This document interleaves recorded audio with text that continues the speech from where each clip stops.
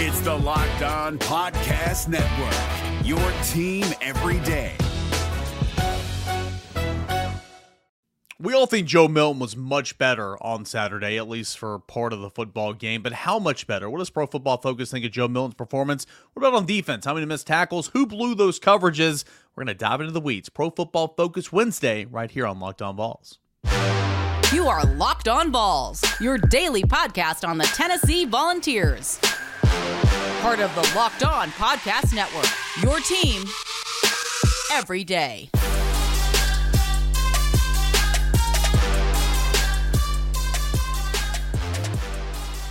Hey, good Wednesday morning, everybody. Welcome to Locked On Vols. It is your team every single day. I'm your host, Eric Kane, and you can always find me on Twitter @_Kane or at Locked On Vols. This show is brought to you by FanDuel. Make every moment more. Right now, new customers can get $5. Can bet $5 to get $200 in bonus bets guaranteed. Visit FanDuel.com/LockedOn to get started today. Big shout out to FanDuel. All right, we got a fun show to get into. We're going to dive into a Pro Football Focus offense, defensive notes, segments 1 and 2. Award Wednesday coming up. But as always, before we get started, want to give a quick shout out to those everydayers. Everydayers, shout out to you for making the show what it is. Okay, so Pro Football Focus, again, take it with a grain of salt. It is something, it is not nothing. For those of you guys watching on YouTube, the grading scale is at the bottom, but for those listening, the grading scale is as follows: Elite, 90 to 99, very good, 80 to 89, above average starter, 70 to 79, average starter, 60 to 69, below average starter, 50 to 59, and less than 50 is considered a backup level player.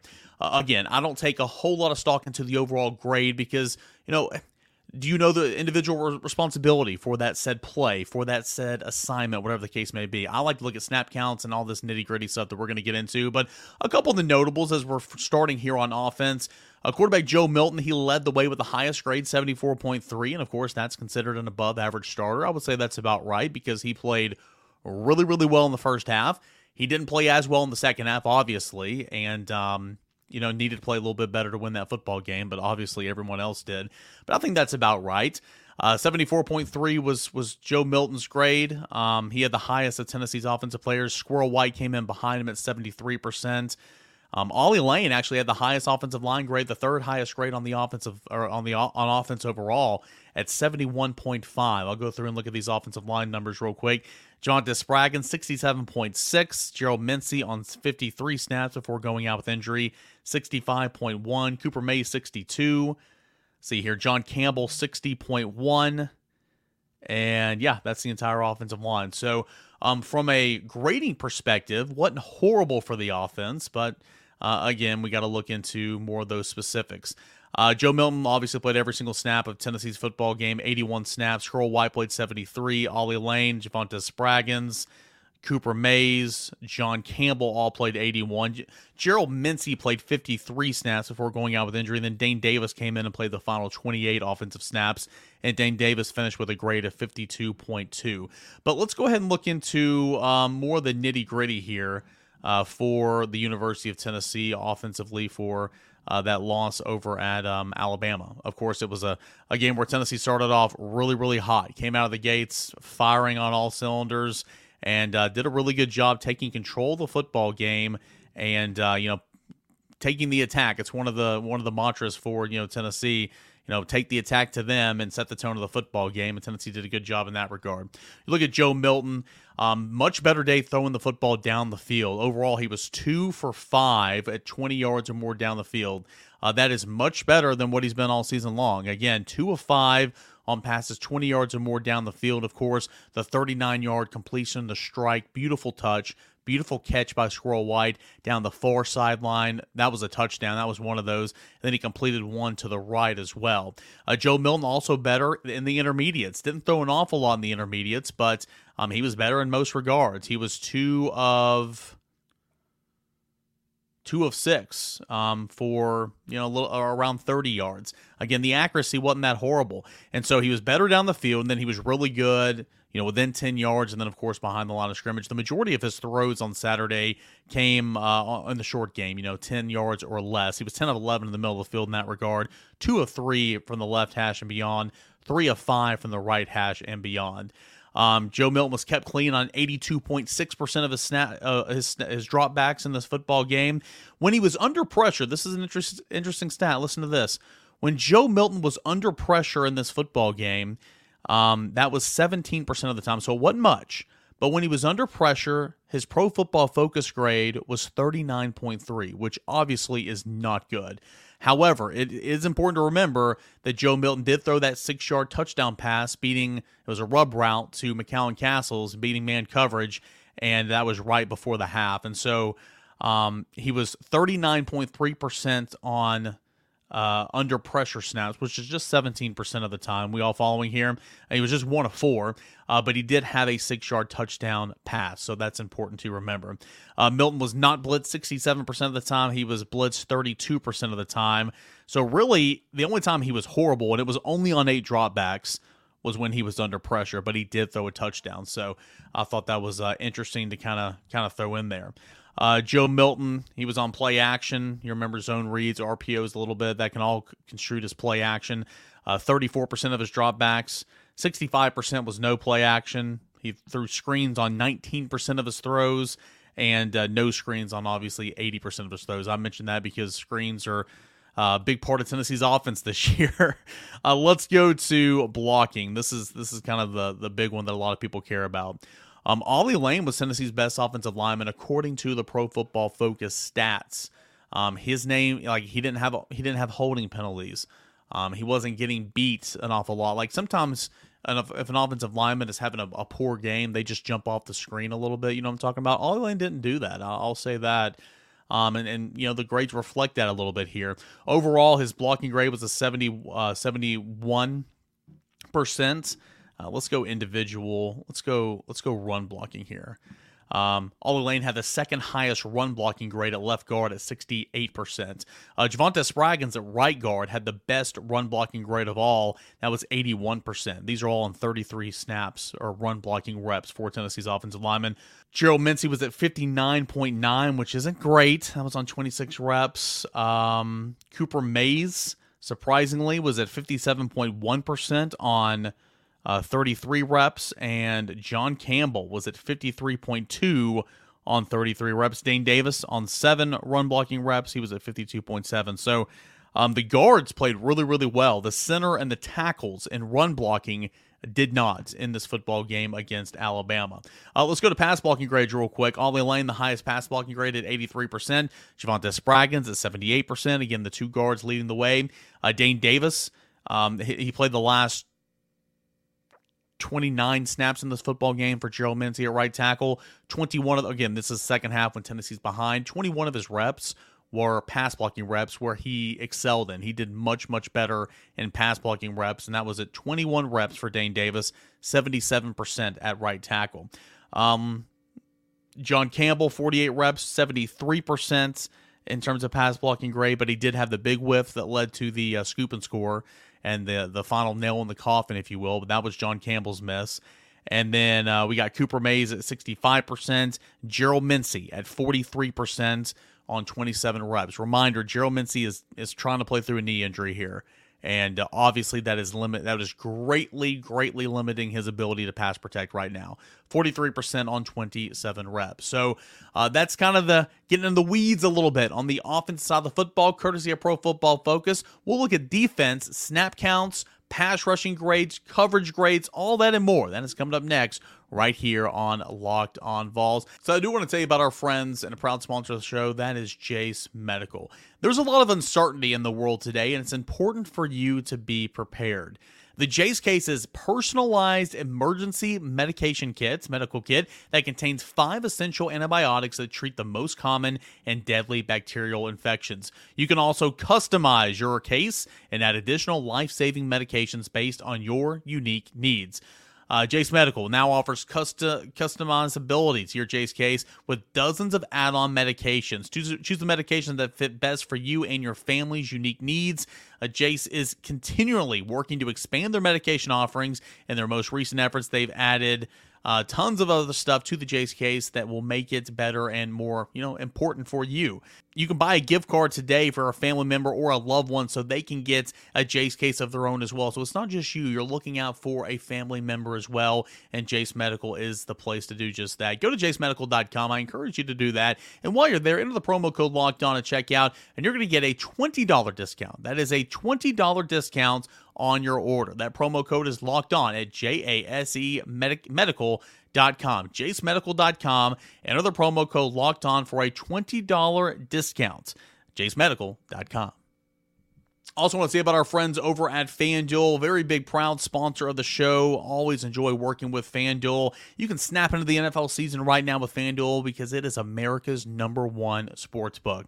Right now, new customers can get $200 in bonus bets guaranteed when you place a $5 bet. That is $200 in bonus bets, win or lose. If you've been thinking about joining FanDuel, there's no better time to get in on all that action. This app is so easy to use. There's a wide range of betting options, including spreads, player props, those totals where you can decide if you want to hit the over, if you want to hit the under, and so much more. Trust me, especially if you're new, I encourage you to do the player props, individual player props for quarters, for halves, for games, receptions, touchdowns, tackles, whatever it is, they've got it at FanDuel Sportsbook. Visit FanDuel.com/lockedon. That is FanDuel.com/lockedon to kick off the NFL season today. FanDuel, its official partner of the NFL.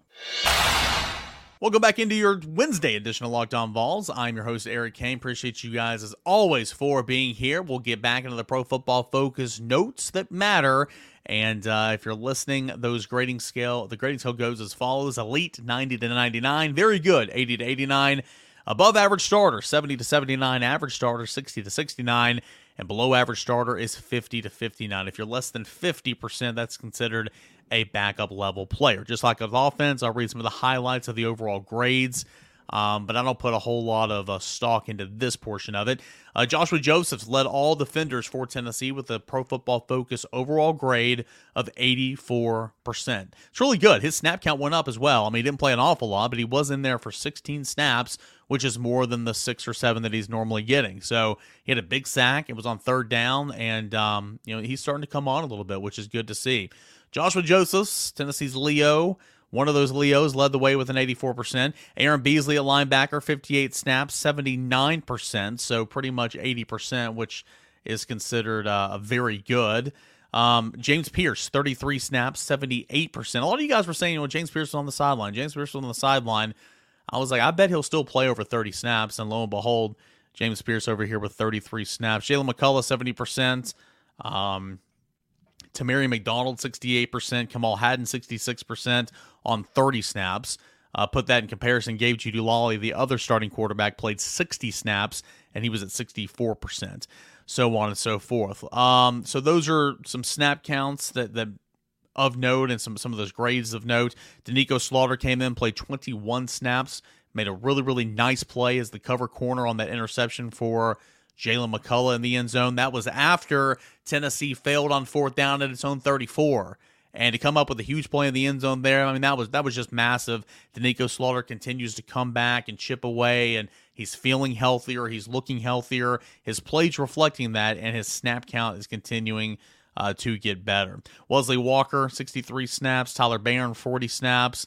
Elijah Simmons, 11 snaps. I'm just looking at some of the notables here. Roman Harrison, everybody's talking about, want to bench Roman Harrison. Just like in basketball, look at the defensive line group. Okay, just like in basketball, in my opinion, the starters don't matter. It's those guys that average, 26, 7 minutes or 30 minutes a game. That's what matters. Who's on the court the last 5 minutes of the game or the last 2 minutes of the game or whatever the case is. In the game of basketball, that's what matters. And that's how I view the defensive line group.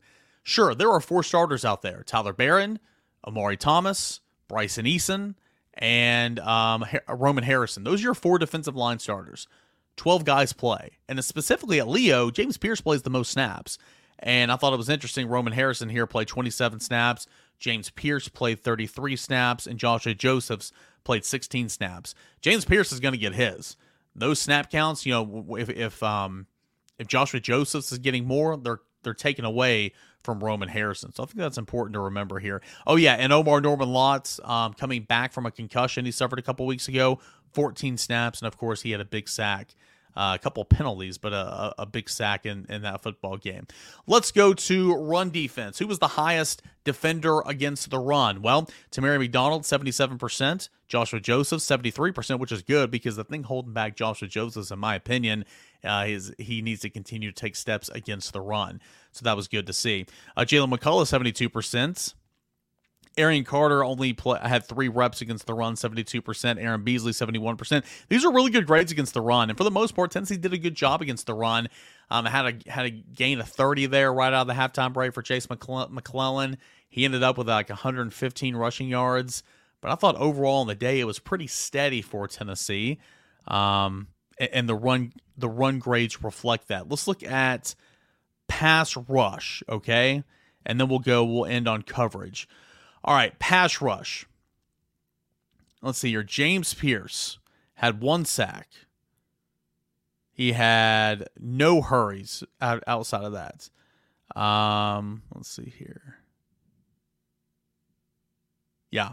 So James Pierce did have a sack, but a relatively quiet day in comparison to what he was against Texas A&M, if that makes sense. Now Tennessee overall didn't have as many quarterback hits as many as quarterback hurries as they did against A&M, but yeah, Joshua Joseph that had a sack, that was on 3rd down. Gabe Jeudy-Lally, a corner blitz on 3rd. See, what I love about this, a lot of these sacks are coming on 3rd downs.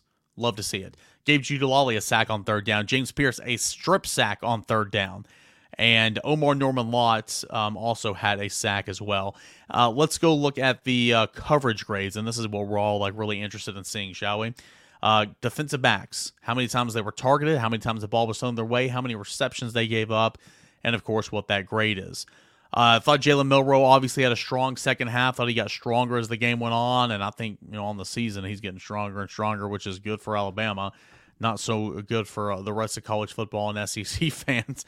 Gabe Jeudy-Lally was targeted twice. He gave up 1 reception for 17 yards. Aaron Beasley targeted once, gave up 1 reception for 3 yards. Or for 0 yards, excuse me.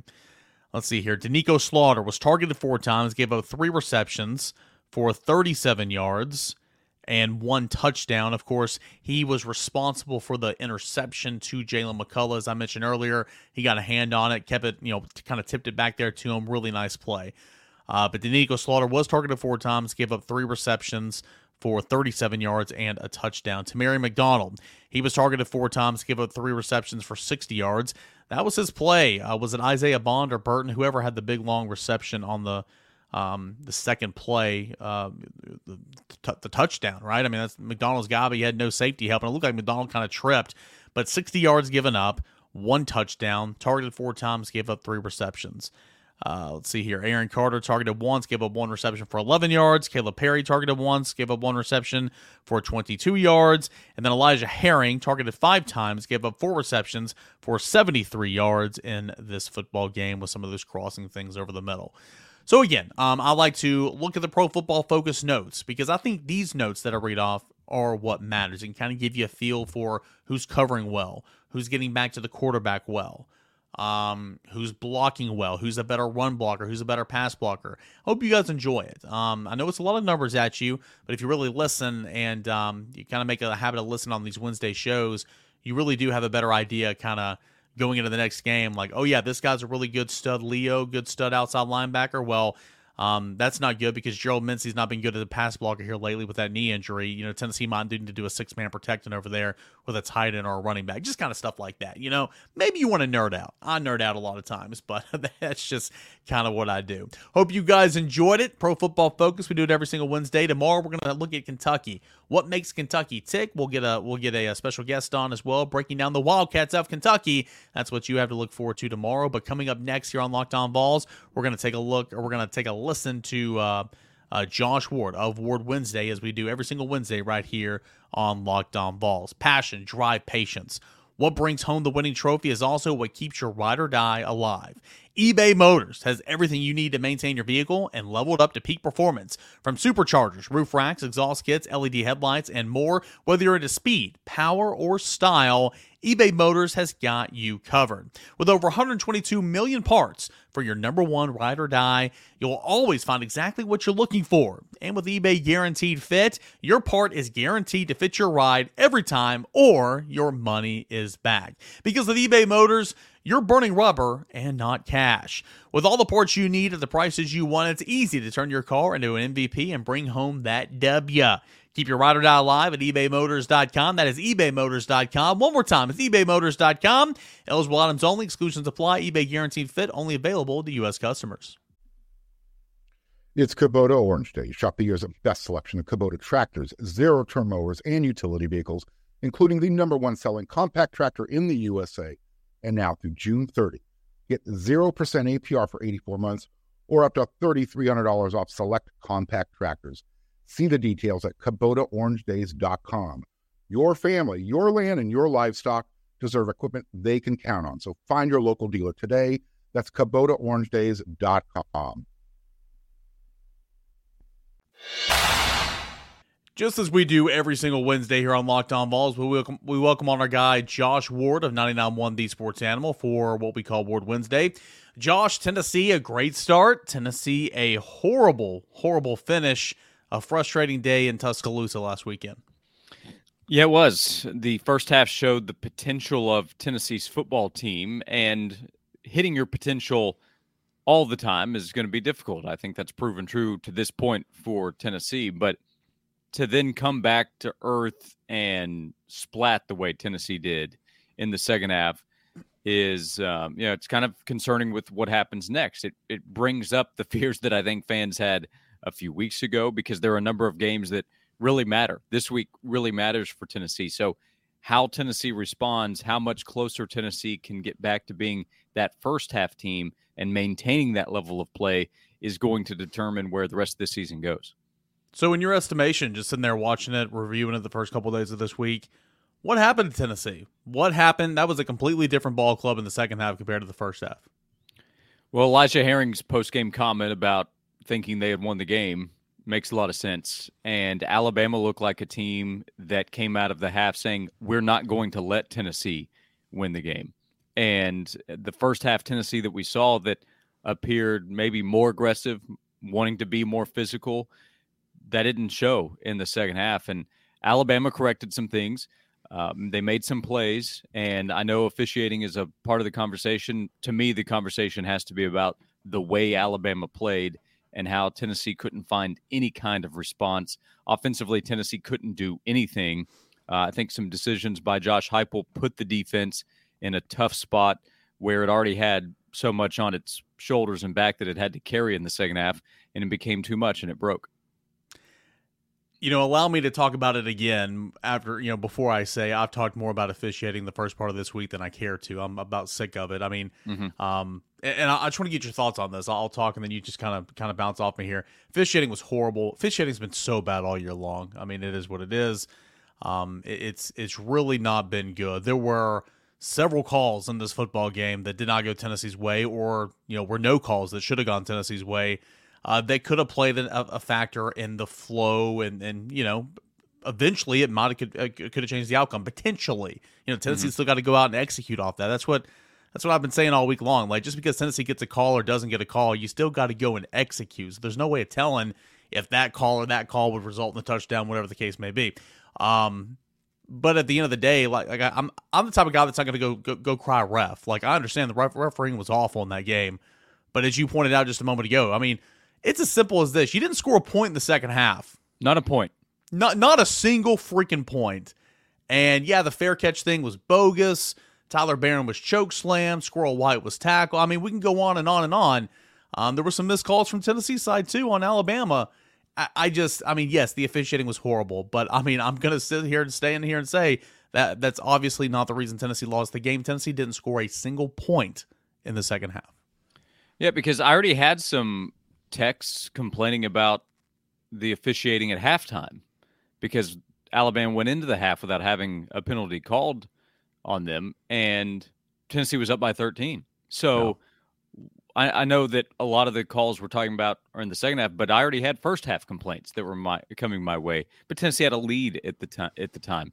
I just I don't expect good officiating, okay, in a general sense. And the game was not rigged for Alabama. I get the frustration. I have those texts as well. And by the way, for texting that in a group chat with friends, I understand. I get it. But that's not really what's happening. I just think it's literally bad. texting a buddy, though. So, I mean, that's a good thing, texting a buddy. That's the advice that's been given. But for Tennessee, that's perfectly fine for fans to share those complaints among each other. I mean, at this point, if you're still doing it on social media, I think it kind of looks weak a few days beyond that. But Tennessee can't be thinking that. The players can't think we got jobbed by the officials. The players have to think we have to get better from what happened in the second half. We have to make that a lesson, because if we go in with the wrong attitude at Kentucky, while the Wildcats are not as good as Alabama, they're going to be ready at home. That has to be the mindset. Same goes for Missouri on the road. Of course, for Georgia, with that game being in Knoxville, doesn't matter where that game is. You're playing one of the most talented teams in the country. So the players have to look at it like, we lost the game. We made mistakes in the second half, and that's why we lost. Players can never allow the officiating to affect them too much, because they have to know that calls will go against them a lot of the time. And again, frustrations, that's 100%. I mean, I'm never going to tell somebody how to fan. I mean, that's not my place. No. I get it. Like, I would say it's probably not healthy at this point to continue to go on social media. Yeah. Like, I'm talking not necessarily from how to fan, just how to be a healthy person. That's my suggestion there. But during the game, you're texting friends, you're frustrated, let it out. I get it. So I'm not pushing back on that at all. But, now 3 to 4 to 5 days beyond the game, I'd say it's time to move on. Yeah, and again, this is more of an off-season conversation, but I mean, as far as officiating, nothing's going to change. Would love to see some accountability. It's everywhere. Like the last 2 weekends in the NFL, this is the NFL, which is making billions of dollars. They have had major headlines about horrible officiating mistakes. And by the way, part of my personal theory is that we just see the mistakes so easily. They're shared so often that it amplifies the mistakes. I think that's the case in all sports. Football getting the most attention. That's not to excuse the mistakes. Like on both sides, again, missed calls on Tennessee and Alabama. I can see the official in the shot, and I want to know what is the official looking at to make a call or not make a call. So I'm still confused, but I think how it's so easily seen and shared and replayed affects this conversation too. Real quick little sidebar here. In the post-game press conference when a question was asked to Josh Heupel about officiating, you paused for like 10 seconds. Mm-hmm. I had a buddy of mine that made some type of like little video or whatever and had it on top, Heupel, and then during the pauses had all the calls that Tennessee is holding Alabama. Not Aaron Carter, Elijah Herring punching that guy in the back of the helmet. The stuff that wasn't called on Tennessee's side. I had a buddy that put that together, sent it to me. Thought it was hilarious. Complete sidebar. But again, wrapping up the conversation on official. And Tennessee fans probably aren't going to want to see that. Would be my guess. But wrapping up the conversation, like in terms of accountability and everything, it'd be great to see that. We talk about coaches and players. Officials to that same thing, but it's not going to happen next week. We can't go ask Greg Sankey questions tomorrow. Brent Hubbs said this the other day about Monday's press conference for Josh Heupel. I mean, we're still asking about the fair catch, and I mean, we're asking the head coach, but the head coach shouldn't have to explain that. It should be the head of officials or whatever. But anyway, I would love to see more accountability and transparency, but that I'm not the first person to say that. I'm not the last person that will say it either without anything changing. Joe Milton, strong first half. He and along with the rest of his teammates didn't do much in the second half, but you get that Joe Milton, you're going to win some football games. Yeah, and I continue to think him running the football is an obvious need in this offense, and I think probably gives him confidence in what he's able to do because he's having success. Running the football is not throwing the ball, but it is good for the offense when they're moving forward. They can take advantage of the positive yardage to create the tempo that they want in the offense, and positive plays with Joe Milton making them can help as well. Now he needs to build on those, and we can't expect perfect Joe throwing the football. If it happens, great, but he's not going to be that in terms of his accuracy. There are some throws that he'd like to get back in the second half. For sure, we didn't see that, and he held on to the football too long probably, and the John Campbell got beat. Braswell's an NFL guy, I think, probably, right? So you tip your cap to him, but that pretty much put the game away. So, any preseason thought of, hey, Joe's an all-SEC quarterback, or he can be a Heisman contender. That's in the past. That's not a realistic part of the conversation. But what we saw in the first half is a reminder that Joe still has better upside than I think some people wanted to recognize over the last few weeks. So if he can be closer to that more consistently, the offense should be able to find more success. And they do need more success. They only scored 20 points in the end. They needed more than that. So they need to be better in the red zone. Receivers still continue to need to help Joe in the passing game. So it has been, and it will continue to be a collective effort. But that performance from Joe is good enough to win games against lesser talented teams than what the Vols faced on Saturday. Last thing out the door, Tennessee, Kentucky. I feel like, without getting too far in the weeds here, I feel like Tennessee matches up really well with Kentucky. Tennessee has lost 4 of the last 5 true road games, so going on the road, it's going to be obviously in that respect, Tennessee has not had things kind of go in their way here of late, but I think Tennessee matches up really well with Kentucky. They have an all-SEC, all-American type running back, a quarterback that is underwhelming, a defense that's got some players, an offensive line that's much improved, but after a hot start, they played some competition and have not had the best of times here lately, but had a bye week to get ready for Tennessee. It'll be a close, hard-fought football game, as it always is in Lexington, but I think Tennessee matches up well with Kentucky. Yeah, I think so too. Where I was right heading into the season on Kentucky is that Ray Davis would be a really nice get for them in the transfer portal, transferring in from Vanderbilt. I thought that's really good for their offense. Where I was wrong, though, was the quarterback that came in. I thought Devin Leary would be one of the best players at his position in the conference, and he has not been. He is actually a big reason why quarterback play looks down in the conference, because Leary's a guy we talked about, and it just hasn't worked out to this point. Now, when we talk about fans and fear that can come in, here's an example. Okay, well, here's his breakout game. I know fans have seen it before, and that can be the Rattler. Yeah, because there's talent at the receiver position too. So let's see. Let's see how their offensive line holds up. The keys to me are pretty obvious. Don't allow Ray Davis to beat you. Pressure Devin Leary and force him into missing throws and not getting going offensively. And if that happens, I think Tennessee can be too much. This is a big test for Kentucky. 2 weeks to get ready for this after getting destroyed by Georgia and losing by 17. Really disappointing showing against Missouri.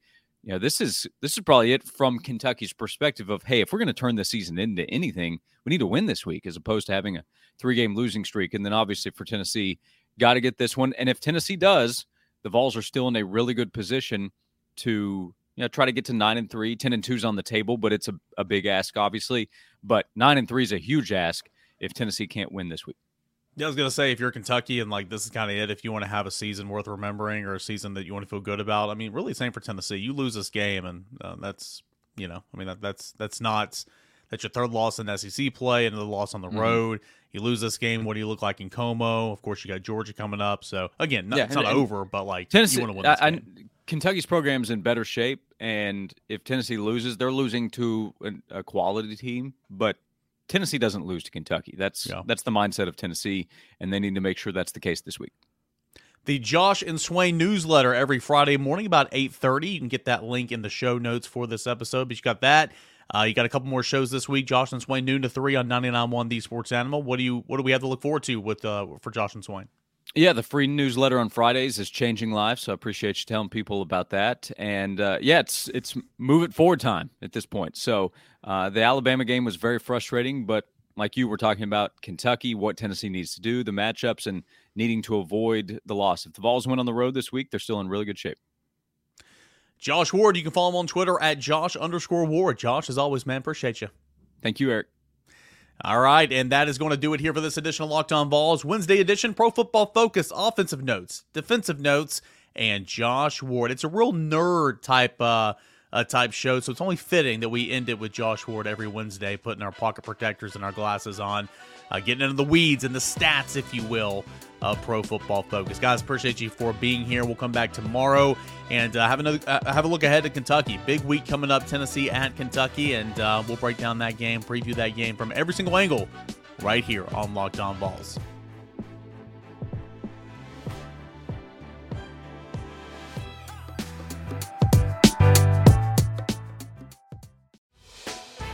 Hey, Prime members, you can listen to this Locked On podcast ad-free on Amazon Music. Download the Amazon Music app today.